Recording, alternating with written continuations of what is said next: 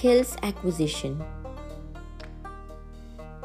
Whatever the work demands are, whether it's professional or personal, whether it is learned from interest or due to situations, skills are so much necessary for an individual to carry out tasks efficiently.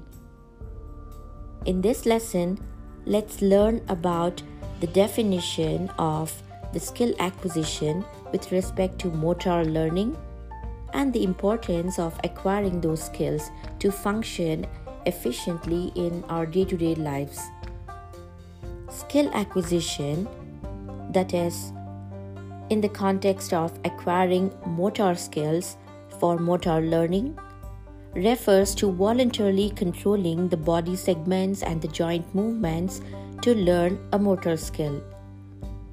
It requires knowledge about the ways of handling and controlling things, about dealing with calibrations, perceptions, and voluntary actions, with an intent to utilize the resources and potentials of the self and the environment to actually learn the skills for survival.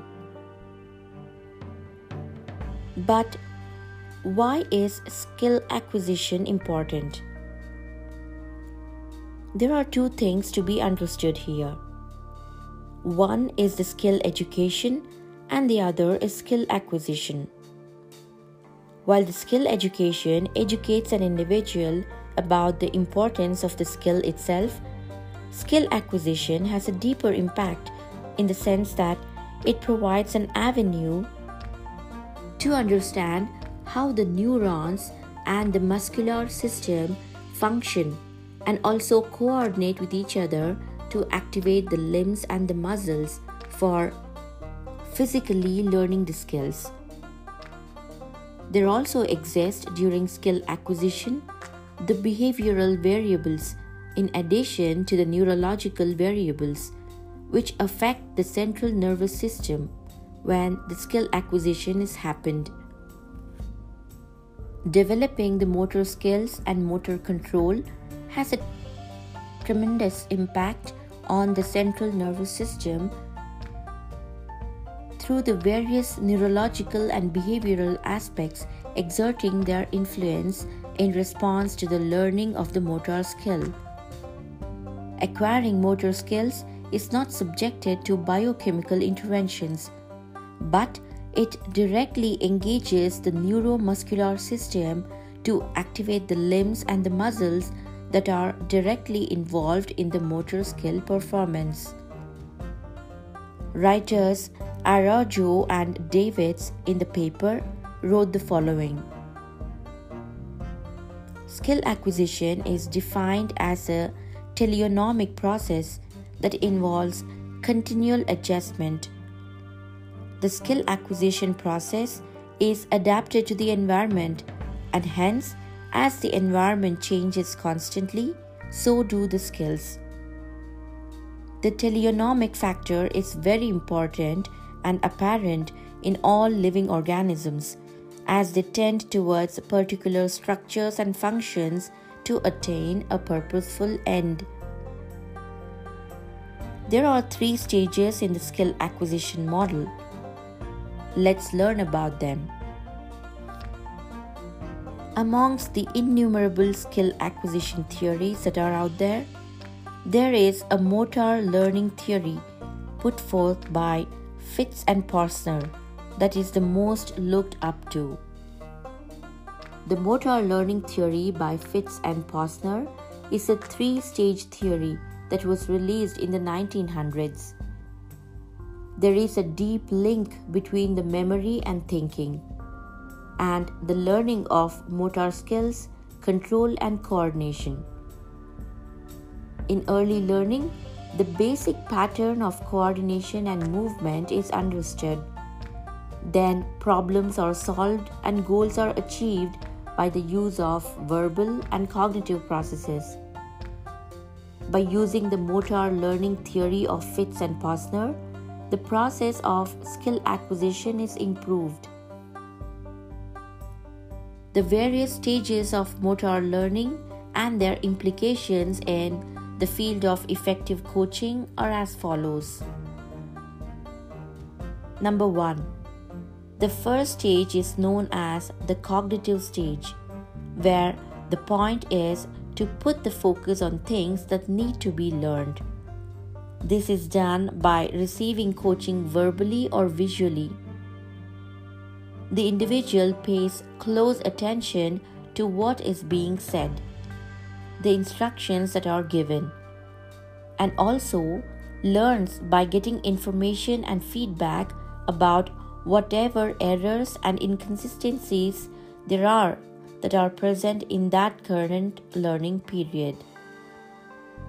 The first stage of motor learning is also called as the verbal motor stage because the feedback is gained verbally to achieve goals.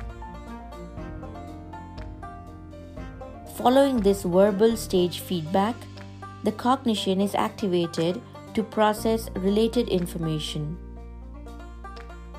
While learning happens through trial and error or the trial and error stage, still the trials, experiments, and the observations take a large amount of time for learning to happen, and it is a tedious process. So, if, for example, a coach is present, the learner can get the feedback and new cognitive information is also gained to achieve goals. The coach, instead of mechanically intervening, makes the task to be perceived as a task of cognition, and therefore time and energy are saved.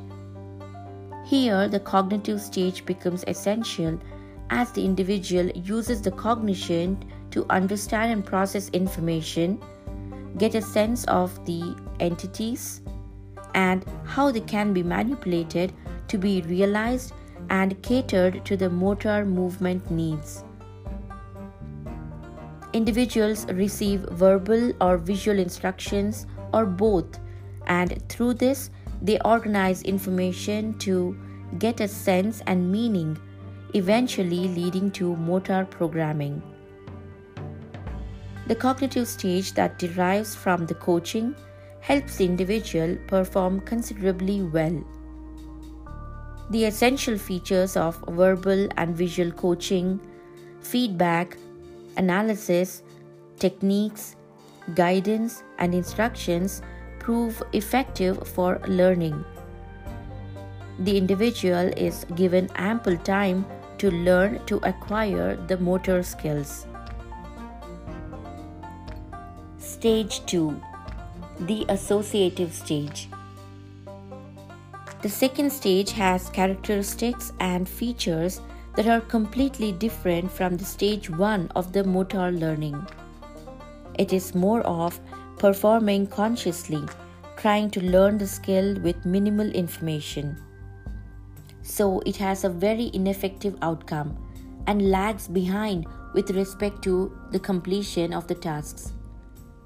The individual, through trial and error, goes through a lot of attempts and practice before eventually learning and acquiring the skill.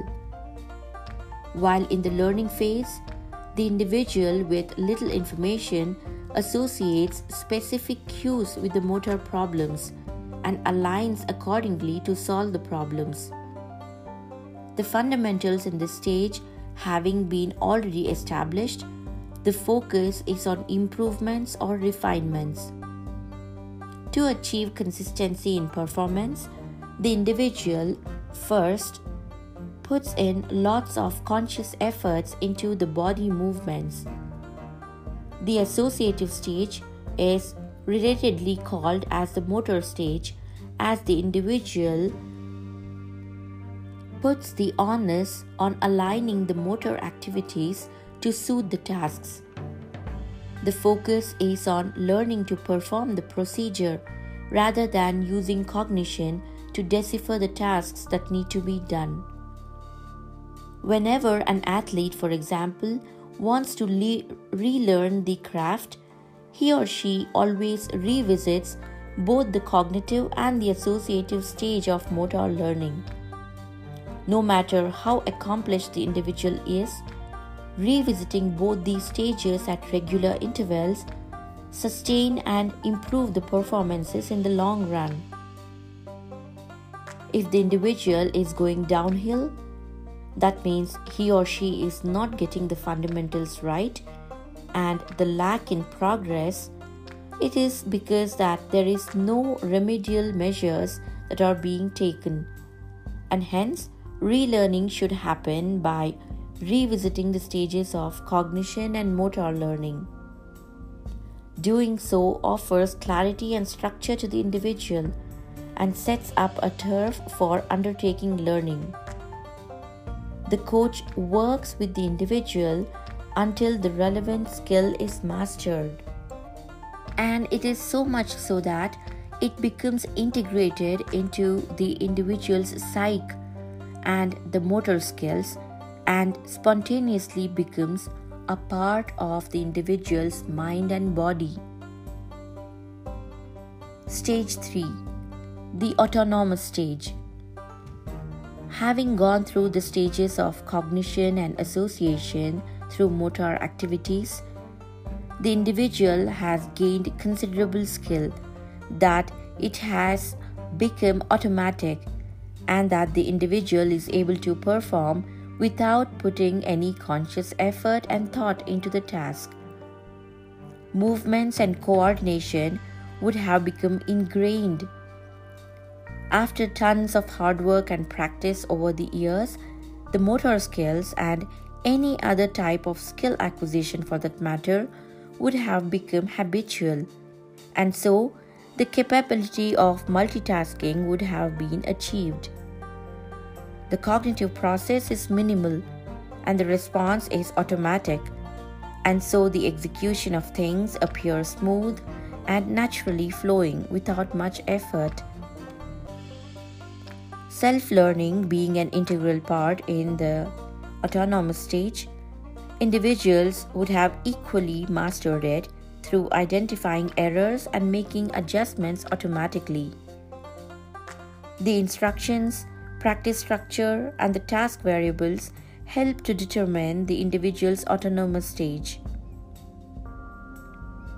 There are two sides to the autonomous stage, the good and the bad. The good side is that it requires less cognitive demands, less effort and attention, and so the individual is mentally at ease to think and pursue another task without losing concentration. For example, a juggler can juggle balls with ease even while entertaining the spectators by singing with equal ease. But the bad side is that the actions would have become so automatic, and since there is so little cognitive demand, irrelevant and distracting thoughts may enter the mind, and the individual might start thinking about the outcomes rather than sustaining the focus on the task at hand. Also, if incorrect motor movements set in due to various factors, those movements, being autonomous, are reinforced, thus leading to failure in sustaining the tasks. Just because an action has become automatic, it does not mean that it's always right. An individual can keep doing the correct action, or rather the incorrect action, automatically over and over again. So in conclusion, skill acquisition theory is all about the different stages of the mind, body, and their behaviors all coming together to perform the activities efficiently. Only when all the stages of skill acquisition model are mastered can the individual become an excellent performer. While soft skills like communication, leadership, problem solving, etc. are always mentioned with respect to the skill acquisition, the skill acquisition with respect to the motor learning and the way the skill acquisition happens within the human realm is very interesting.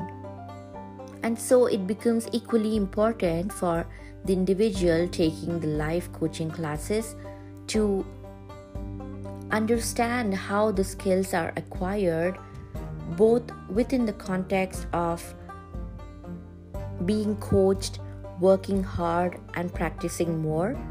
It's also equally important for them to know how actually the human body mind works with respect to acquiring the skills, and especially the motor skills, wherein all parts of the body, including the central nervous system, are involved, and also actually how to train the body itself in getting accustomed to learning a particular motor skill. And this is no more evident than when it starts from early childhood, where a child who has learned a motor skill early in his or her life is very apt at carrying out that motor skill, leading well until the end of the life. And this is the reason that learning how skills are acquired with respect to the anatomy of the human mind and body becomes very essential.